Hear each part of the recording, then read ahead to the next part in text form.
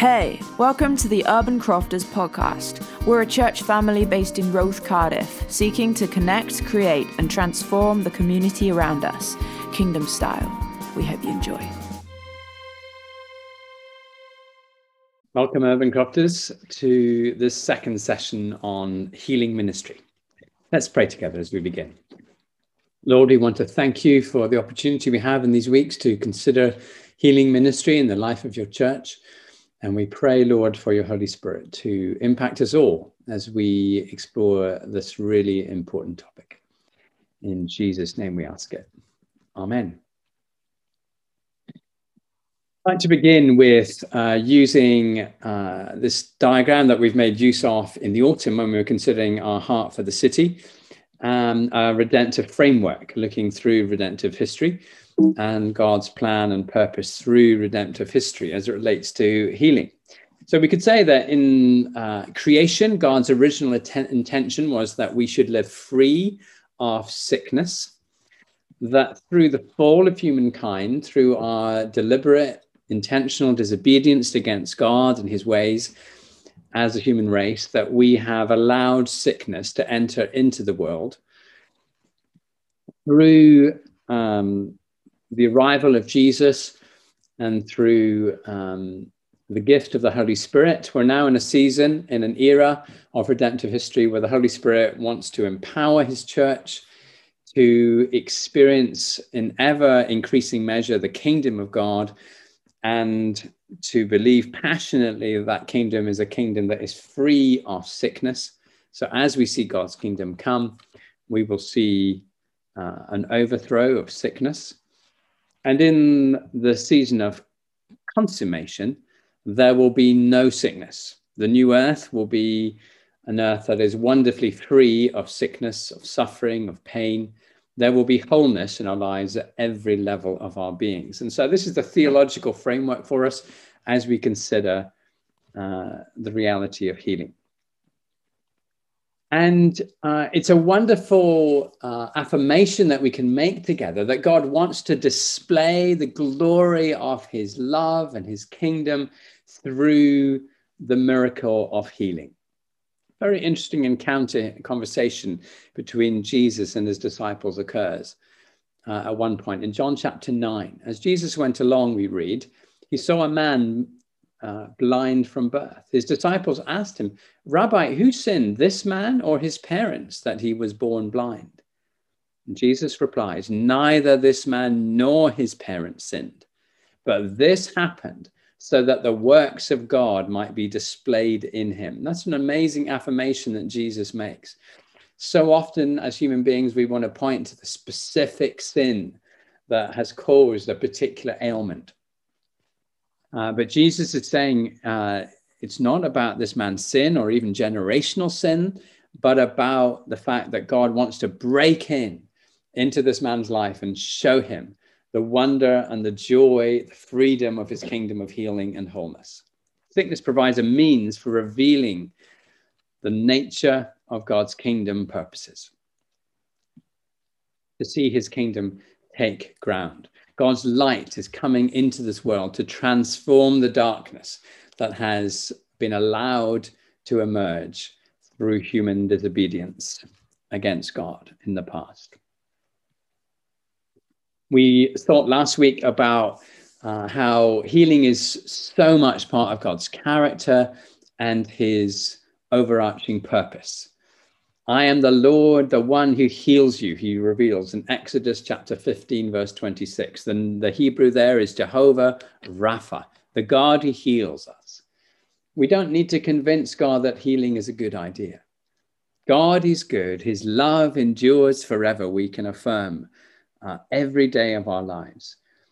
And remember too that if we want to know the heart of the Father, we simply need to take a look at the heart of Jesus, the ministry of Jesus. We see how Jesus loved to heal people at every level of their being. And we see how Jesus saw sickness as an enemy to be defeated, an enemy just like Satan. Sickness was an enemy that he so defeated through his ministry. And it's the common gospel theme, isn't it, of universal healing. This is the great challenge to our expectations that we see in the gospel accounts how Jesus healed everybody who came to him for healing. It's the repeated theme in Matthew, Mark, and Luke, especially, of the way that crowds came to Jesus expecting healing, and they were not disappointed. Jesus healed all of them. Let's remember too how Jesus gave his healing authority to his disciples. It wasn't simply his healing ministry, was it? We can't respond to those passages by saying, well, that's fine, that was Jesus, but actually it wasn't his disciples who saw that. Jesus gave them authority to drive out impure spirits and to heal every disease and sickness. The Great Commission from Jesus passes that same divine authority for healing to every generation of disciples ever since. It's been passed down from one generation to the next as they respond to the commission of Jesus saying, go and make disciples of all nations, and teaching them to obey everything I have commanded you, including the commandment to go and to heal the sick and to set those who are oppressed free. It's a commandment. It's not an option or a suggestion. So I believe very firmly that the witness of Scripture is that it's God's will to bring healing and wholeness to human lives. God does not cause sickness. Sickness is caused by the fall of humankind. It is not caused ever by God. God wants his kingdom to be extended, a kingdom that is free of sickness. God wants to bring an end to sickness. Sickness is an enemy to be defeated, Jesus proclaimed, and we need to follow that model. And it's a war, isn't it? It's a battle zone. We're fighting against the kingdom of darkness that has brought about sickness and suffering. And warfare is complicated. Warfare is never a simple process. And so as we think about entering into this discussion and conversation, and that's very much what it is, a conversation on these important topics, that we recognize we're in a battle zone. And there are lots of traps to avoid, just as there are in any battlefield. There is, for example, the whole mystery of the suffering of the faithful. People who have lived godly, committed, faithful lives, and yet they face chronic illness. That is a great mystery. The complexity of unanswered prayer that we all wrestle with. So in the light of these mysteries, these complexities, we need to tread carefully and wisely. I'm sure that all of us have experienced bitter and painful disappointments in relation to prayer for healing. Perhaps in our own lives, we face disappointment, perhaps in the lives of friends and family members. But all of us, to some extent or another, have experienced bitter disappointments. And we've recognized that there are complex issues at work here. They're not served well by simplistic answers. That is one error we need to avoid, but neither are they served well by simply a stony silence of saying, well, it's all too complicated. There's nothing that we can do. It's just a mystery from beginning to end. While there are mysteries involved, there are also advances that can be made, answers that can be provided to some extent. Now, there are all sorts of fierce currents at work over which we need to cross in the journey from sickness and brokenness to across to wholeness and healing. Some of these currents we might name as materialism, that the particular perspective that everything needs to be explained by some material answer. If it's not seen, then it's not real. Scientific naturalism, that everything has to be understood through scientific principles. Liberal theology that seeks to do away with the miraculous, for example, without any expectation for the miraculous inbreaking of God's power. Demonic power itself, raging against us, trying to lead us away from advances that we might make in healing ministry, and just we might mention unbelief itself, that we lack an expectation for healing power to work. And some, let's face it, some Christians have gone to that place of unbelief. They have just let go of the whole agenda of healing ministry, except through medicine and natural healing remedies in our own bodies. So I believe we need to steer very courageously against that place of resignation, of just not believing or expecting any miraculous healing anymore. We need to take a stand against that and to seek ways of crossing over that raging torrent of unbelief. I believe God wants us to find stable, strong stepping stones of faith and expectation to cross over that river. And God desires to partner with us, I believe, in seeing more and more people healed at every level of their being. So we've spoken about the reality of living in a time of spiritual warfare between the two kingdoms, the kingdom of God on the one hand, the kingdom of darkness, of evil on the other. And it's a helpful concept to keep in mind this reality of that spiritual warfare. And the kingdom of God advancing, but not advancing completely. So yes, it's a helpful way of seeing this battle, because we can speak then about the kingdom of God becoming reality now, and the kingdom of God not yet becoming fully realized on earth. Perfection waits the second advent of Jesus, and we're not going to see 100% perfection until that time. However, faith and expectation for healing to break in then allows us to say that the not yet of tomorrow can become the now of today, the now of realizing and seeing more of God's kingdom becoming reality. Now, as we're using the language of warfare and the spiritual battle that we're fighting, then, of course, it helps us to see other aspects of that metaphor being unfolded, including the fact that the troops need to be trained, don't they? Armies are not sent out into battle untrained or ill-equipped.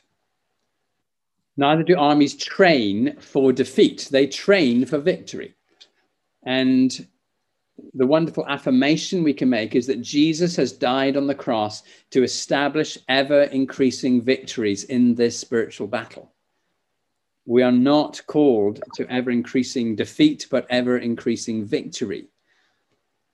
How can any of us say that we're content to be in the place of putting up with defeat after defeat after defeat? Can we not encourage one another to say, let's learn from our defeats, from our disappointments, and let's press on together to see more people healed? Is that not the cry of our hearts? We long to see more of God's power and presence released so that we can witness and testify to an ever-increasing experience of God's victory on earth as it is complete in heaven. So, becoming battle ready, I want to explore 4 areas in this conversation. First of all, fueling faith. Second of all, developing discernment. Thirdly, holding on to healing. And fourthly, practicing persistence. Let's look at those in turn. First of all, the critical importance of faith. I want to remind you of the story of a boy who was having seizures. The disciples try to minister to him, but they can't heal him. And they ask him, there's a demonic presence going on here that needs to be driven out. The disciples asked Jesus the question, why couldn't we drive out the demon? And Jesus replied, because you have so little faith. Truly, I tell you, if you have faith as small as a mustard seed, you can say to this mountain, move from here to there, and it will move. Nothing will be impossible for you. And so we first of all have to address this very critical dimension in this conversation, that of hindrances to faith, to trusting for greater measures of healing. There can be many doubts that come into our minds for all sorts of reasons as we approach healing prayer ministry. past disappointments get in our way, times when we've expected God to come through, and for whatever reason, we haven't seen it happen, and we end up feeling disappointed. That can lead us to the place of just sheer unbelief, that we no longer have any expectation for miraculous healing, and we give up praying for healing. We just simply rely on science and technology, or we give into the reality of healing through death, which is, of course, the most wonderful healing of all. We've recognized that. But let's be honest about where we have faced disappointment. And I think we also need to name the reality of living in a developed nation where medicine and technology are advancing to such in such wonderful ways. If we can rely upon medicine and technology to advance our journey into healing, then of course that is going to affect our expectation for God to come through for us to some extent. I think that needs to be named. I recall hearing from Christian leaders who minister in the UK as well as ministering in developing nations. And they will say they see a much, much greater level of healing coming through in the developing nations than they do in the UK. And I don't believe that God loves people more in the developing nations than he does in developed nations. What's different, surely, to some extent, and again, there are mysteries here, but to some extent, in Kenya, for example, there is not the same level of reliance upon medicine and technology as there is in the UK. And so that's why I believe people are crying out with greater desperation for healing in places like Kenya than they are in the UK. There's a greater level of faith, and God responds to faith.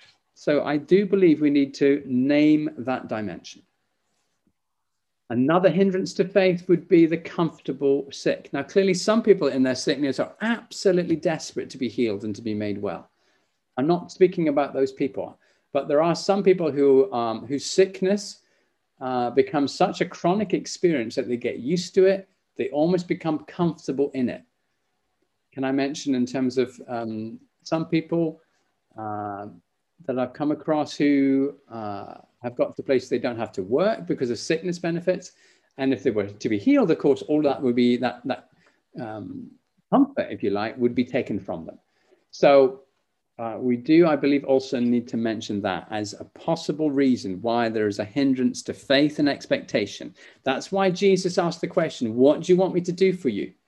Because we as compassionate people can maybe rush into prayer ministry for people who need healing before we've asked the question, do you want to be made well or not? Because if a sick person doesn't really want to be made well, then I believe there's not much point entering into healing prayer ministry. And then also the complication of praying for people who are sick near the ends of their lives, the very elderly people.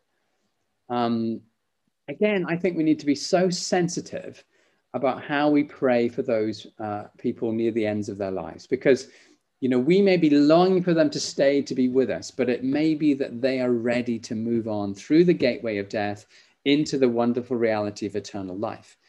And so it may not be appropriate to be praying for healing for people, elderly people. We need to work out, of course, it could be God's will to heal the elderly, and it's not their time to depart from this life, but we need to be recognize that there could be a hindrance to an expectation for healing in elderly people that we pray for. How can we fuel faith? Well, we spoke last week about creating a positive faith environment for healing prayer ministry to happen in. That is helped through worship and thanksgiving and focusing our minds and our hearts upon the wonder of God's greatness and his love. That's so helpful as a context to praying for healing. Hearing testimonies of healing as well. So helpful in healing services that we hear stories of how God has broken in to people's lives and brought about healing. It raises people's levels of faith and expectation. Words of knowledge are really important in this as well, where we use that spiritual gift of hearing what is it that God wants to bring healing. He knows he's present and he knows where he wants to bring healing. So words of knowledge is a wonderful way building faith levels. Now, when it comes to discussion of faith, I believe it's helpful for us to think about connection rather than quantity of faith. It's the critical question of what our faith is connected to, rather than thinking, how much faith do we have?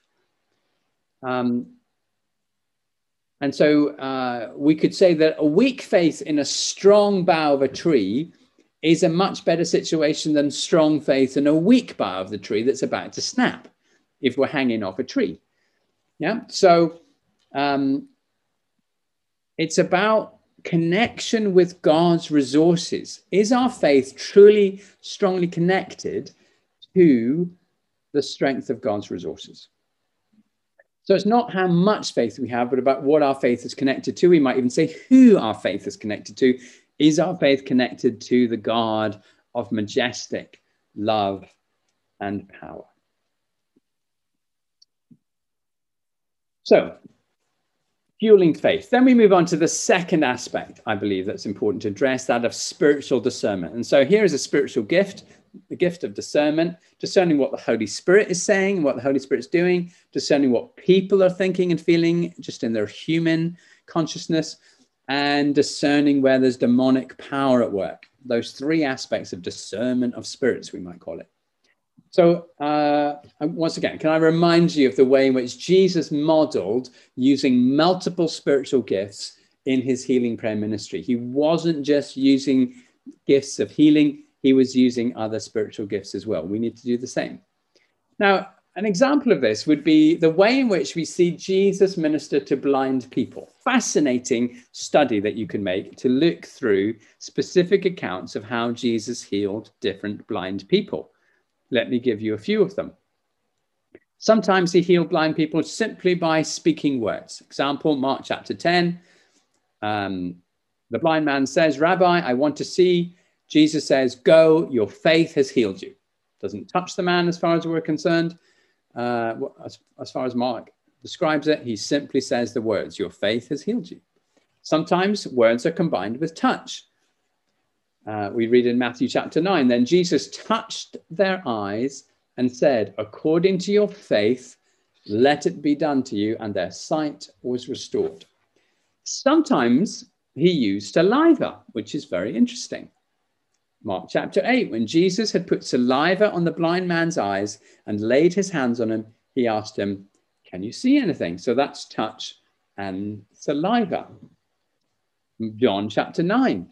After saying this, Jesus spat on the ground, made some mud with the saliva and put it on the man's eyes. "Go," he told him, "wash in the pool of Siloam." This word means sent. So the man went and washed and came home seeing.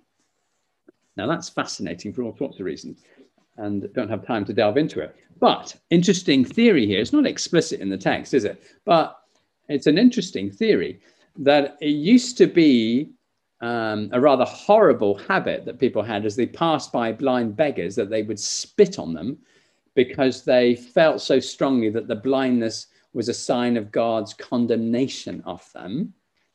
And so they would express that physically by spitting on the blind beggars. How horrible is that?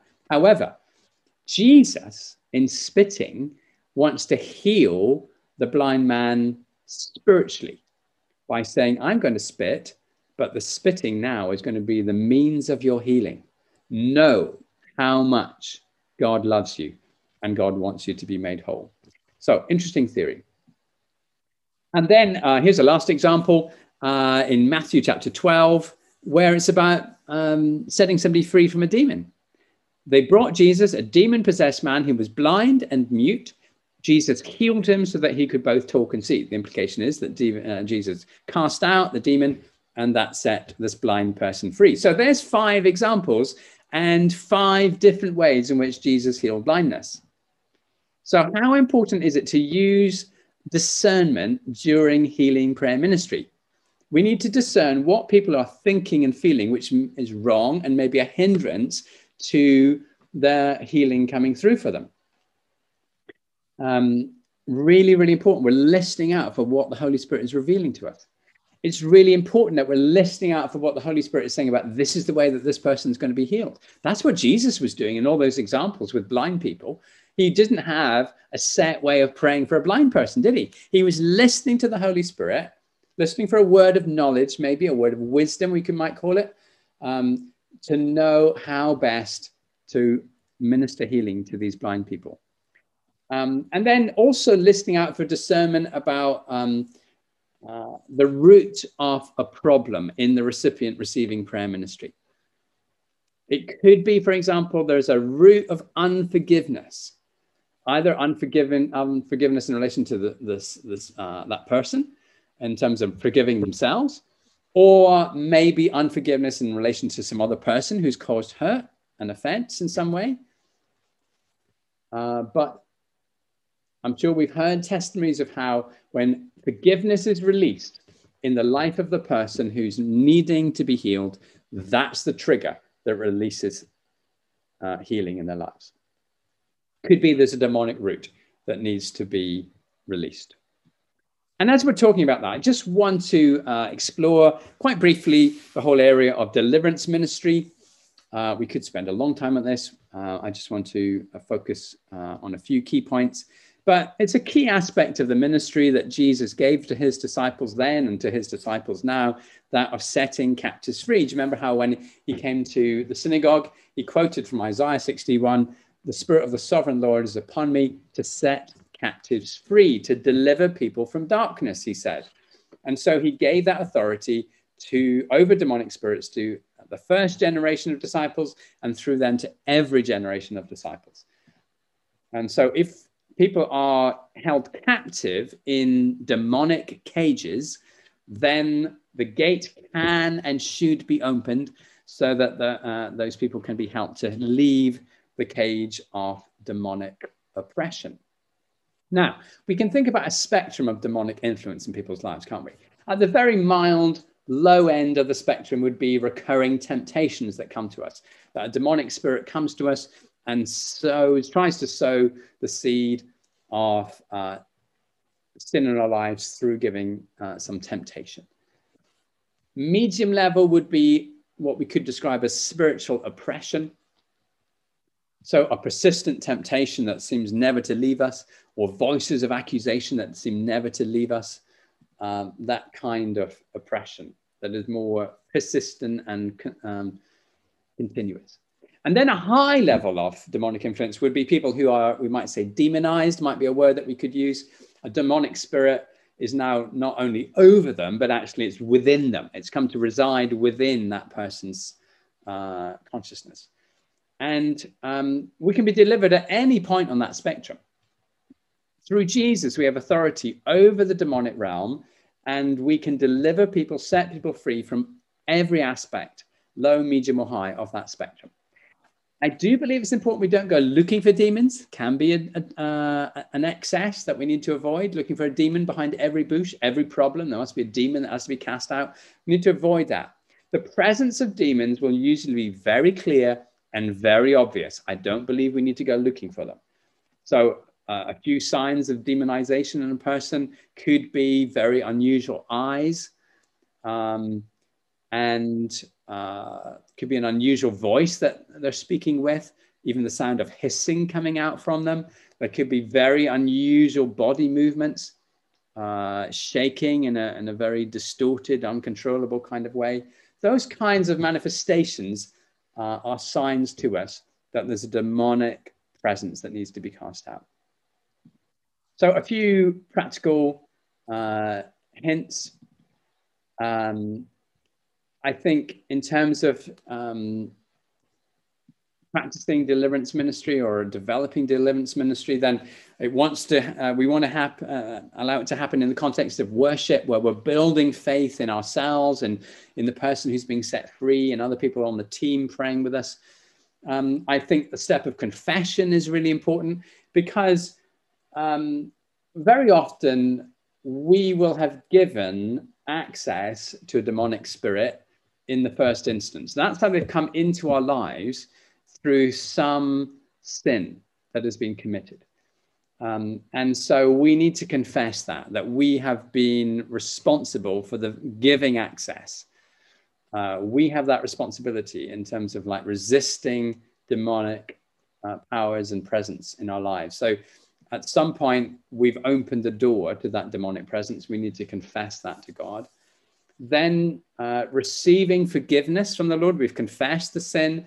Then as a prayer ministry team, we proclaim and affirm the forgiveness of the Lord over that person so that they know they're now positioned ready to step out of the prison of oppression. And then the person being set free, I think, needs also to be able to declare their repentance in the sense of wanting to say that they're going to be set free. They know they're going to be set free, but they're going to walk out their freedom in obedience to the Lord. So saying and affirming they're going to walk in a new direction. That's what repentance is, isn't it? Doing a U-turn, a 180-degree turn. So that expression, I believe, is important in this ministry.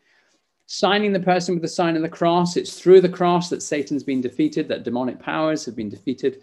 And so as that's the source of freeing power and authority, we sign the person with that sign. And then we command the demonic spirit to leave this person in the name and the authority of Jesus Christ, who has defeated the powers of darkness. Once the demonic spirit has been cast out from the person, then we want to pray that this person will be refilled with the fullness of the Holy Spirit. Remember, Jesus was teaching about saying it's not good news when a demonic spirit leaves and we're not filled with the Holy Spirit. So we prevent the return to captivity through filling that person's life with the Holy Spirit. And then really important to have follow-up as well, maybe a week later, perhaps a month later, maybe 6 months later, that we meet with that person again and we just see, how are you getting on? How are you walking out your freedom? That's really important. So a few practical tips. Let's avoid the extremes of obsession about demonic activity on the one hand, but also the equal and opposite error of complete neglect about demonic activity. And I think we're going to see more and more need for deliverance ministry as we have an expectation for revival coming. And because people have lived without Jesus for so long, there's most likely going to be a lot of demonic activity that people have given access to. So there's going to be need for deliverance ministry. We need to pursue the middle way of balanced biblical Christianity, BBC. If necessary, seek help from more experienced leaders who have perhaps just a little bit more experience of deliverance ministry. If it's a situation where we're trying to deliver somebody who's manifesting a demonic presence in the context of worship, and it's just becoming very noisy and distracting, then it's really important to take them out of that room into a side room just to allow the ministry to continue. And just being vigilant as well when we're involved in deliverance ministry, that we don't become a target for the demonic spirit. I've just heard a few testimonies over the years where people who have practiced deliverance ministry have become a little bit complacent and they've let their guard down, and they've realized that they have become demonically oppressed themselves and need to be set free from that the demons that they're casting out of other people. So no need for fear in that, but just need for wisdom that actually we maintain our guard, that we are not being infected with their demonic influence ourselves. So we've done fueling faith, we've considered developing discernment, and now moving on to holding on to healing and the concept of different levels of healing in our being. So we've spoken about the fact that the gifts of healing is mentioned 3 times in 1 Corinthians 12, gifts plural, suggesting that there are different types of healing gifts. And that also relates to the idea of holistic healing. So just a reminder of what we looked at last week, where Jesus brings holistic healing to the woman who had 12 years of menstrual bleeding with the words daughter. That is bringing relational healing to her. Your faith has made you well. Those words brought spiritual healing to her. Go in peace. That brought emotional healing to her. And then be healed of your disease. That was the affirmation of physical healing. So with very carefully chosen words, Jesus, I believe, ministered 4 dimensions of healing to this woman. So really important that we recognize the steps of holistic healing that are needed in people's lives in order to bring about complete wholeness, in order to release healing. And it's true, isn't it, that physical healing just simply won't be sustainable in a person's life if the underlying mental health has not been addressed first. So a dear friend of ours, in fact, has been really honest with us in terms of recognizing that reality, because he suffers from type 2 diabetes, and he hasn't yet been healed of type 2 diabetes. But what he's recognized is that diabetes has come into his life because he's got a very poor relationship with both eating well and exercising well. And so he recognizes that if the Lord was to step in and heal his type 2 diabetes before he's sorted out what it means to eat well and exercise well, then he's simply not going to hang on to his healing. Most likely he'll go back into diabetes. So it's really important that there's an order, a sequence to the healing that needs to come to our lives. So it could be, I'm not saying that it is, but it could be in some cases that physical healing is delayed in some people's lives because their mental health is not yet in a place to allow them to hold on to sustain their physical healing, the physical healing that God wants to bring. It's not that God doesn't want to bring the physical healing, but God knows that it cannot be maintained and sustained in that person's life until these other levels of healing have been released. And God's priority may be those other levels of healing. It could be that God's perspective sees the importance of spiritual healing and of emotional healing and of relational healing more than physical healing. And not to say that physical healing is not important, but that maybe these other levels in God's perspective are more important for that person's life because he wants to build a really strong, resilient character in that person. And that's why these other levels of healing need to be sorted out first. So in God's wisdom, he knows the right sequence for healing to come. Again, it relates to discernment, doesn't it? What we've just looked at, that we're listening to what the Holy Spirit is saying about what the order of healing may be in this person's life in order to bring about physical healing. But it could be that the physical healing is the last stage. So encouraging repentance in the recipient is really important, I believe, because it could be that hanging on to our healing is going to require us turning away from unhealthy pathways where we've been walking in the past. And we have to walk out sustained healing as we walk on the road to wholeness. Very significant for us when we visited Bethel Church in Redding in California, where Bill Johnson has been the pastor. And we went every Saturday morning. They have this amazing offer of healing prayer for people. And it's very interesting how they offer that healing ministry. You have a major teaching, first of all, on thinking about the theology of healing to build people's faith levels and expectation for healing. You then go into the main sanctuary where there's an atmosphere of worship going on continuously. And then you simply sit and soak in that atmosphere for however long you want, an hour. Plus, if you want, people may come and pray with you. They have an expectation for healing to come just simply by being in an atmosphere of faith. And then afterwards, you come out from that sanctuary and you go into another teaching session about walking out your healing. I mean, we saw in that story, didn't we, where Jesus put the mud on the blind man's eyes and then he said to go and wash. And it was as he went, as he washed, as he responded to what Jesus said, that the healing came through for him. So it could be instantaneous healing, very sudden, dramatic healing. Could be as we walk out from that healing prayer ministry session, that healing comes over a period of hours or days or weeks, even months later, that healing is going to gradually come. So really important that we're in response to receiving prayer for healing, that we're walking out faithfully in obedience to what God is asking of us. And then the fourth area I want to address is the area of persisting and persevering in healing prayer ministry.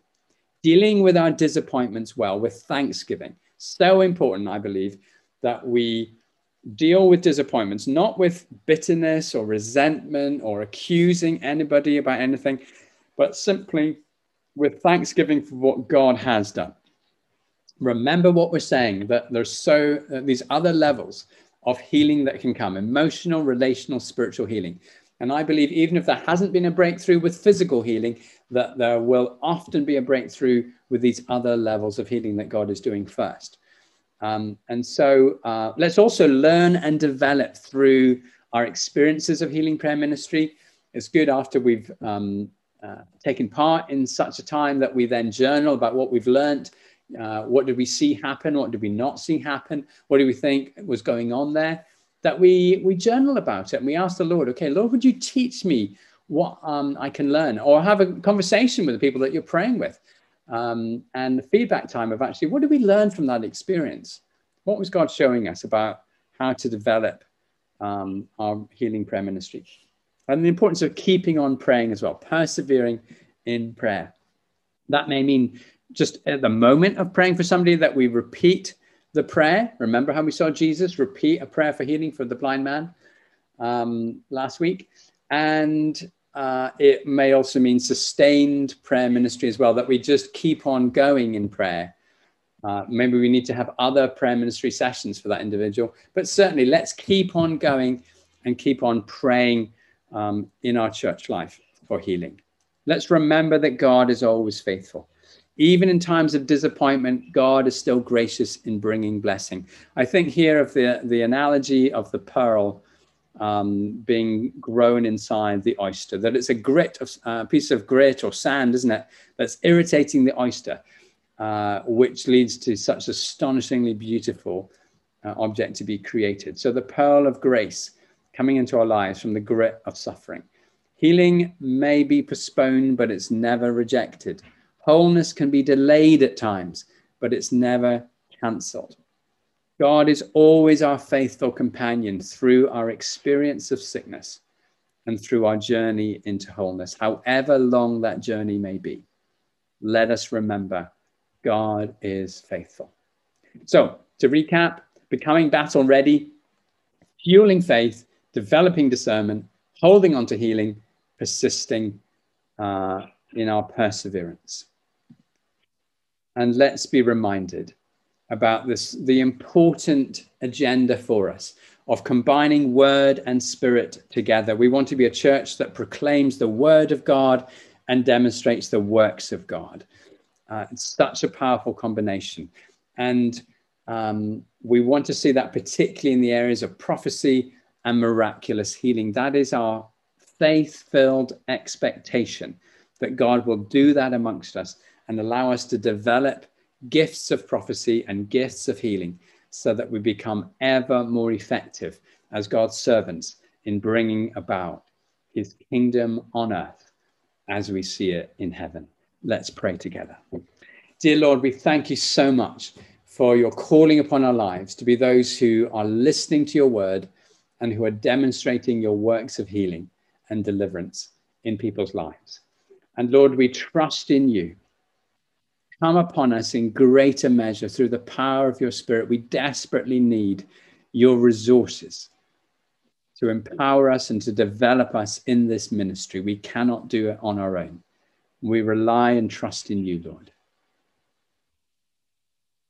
I pray for all of us to have a deeper level of expectation for you to work in us and through us to bless others. And that we will see a development of our witness and our evangelism because we're hearing you speak more powerfully and we're ministering healing more extensively. Day by day, would you release this ministry amongst us? In Jesus' name, amen. So we'll have breakout rooms, I hope, again on Sunday in our gathering. Here are some questions for us to reflect on in advance of that time of discussion. What examples of healing have we experienced, either in our own lives or in the lives of people close to us? What experiences do we have of different levels of healing, these four dimensions of spiritual, relational, emotional, and physical? How is the idea of connecting our trust to God's resources helpful when it comes to building faith? Do you remember the idea of actually not so much how much faith we have, but whether our faith is connected to the strength of God's resources? And how is the idea of developing sharper discernment helpful as we think about ways of approaching healing prayer ministry? And how can we develop persistence in our praying for healing rather than giving in to disappointment? So those are some questions I hope we can enjoy discussing together on Sundays. Thank you, everybody. Look forward to connecting with you. Thanks for listening to the Urban Crofters podcast. To connect with more of who we are and what we do, visit our website at urbancrofters.co.uk or follow us on socials at urban_crofters.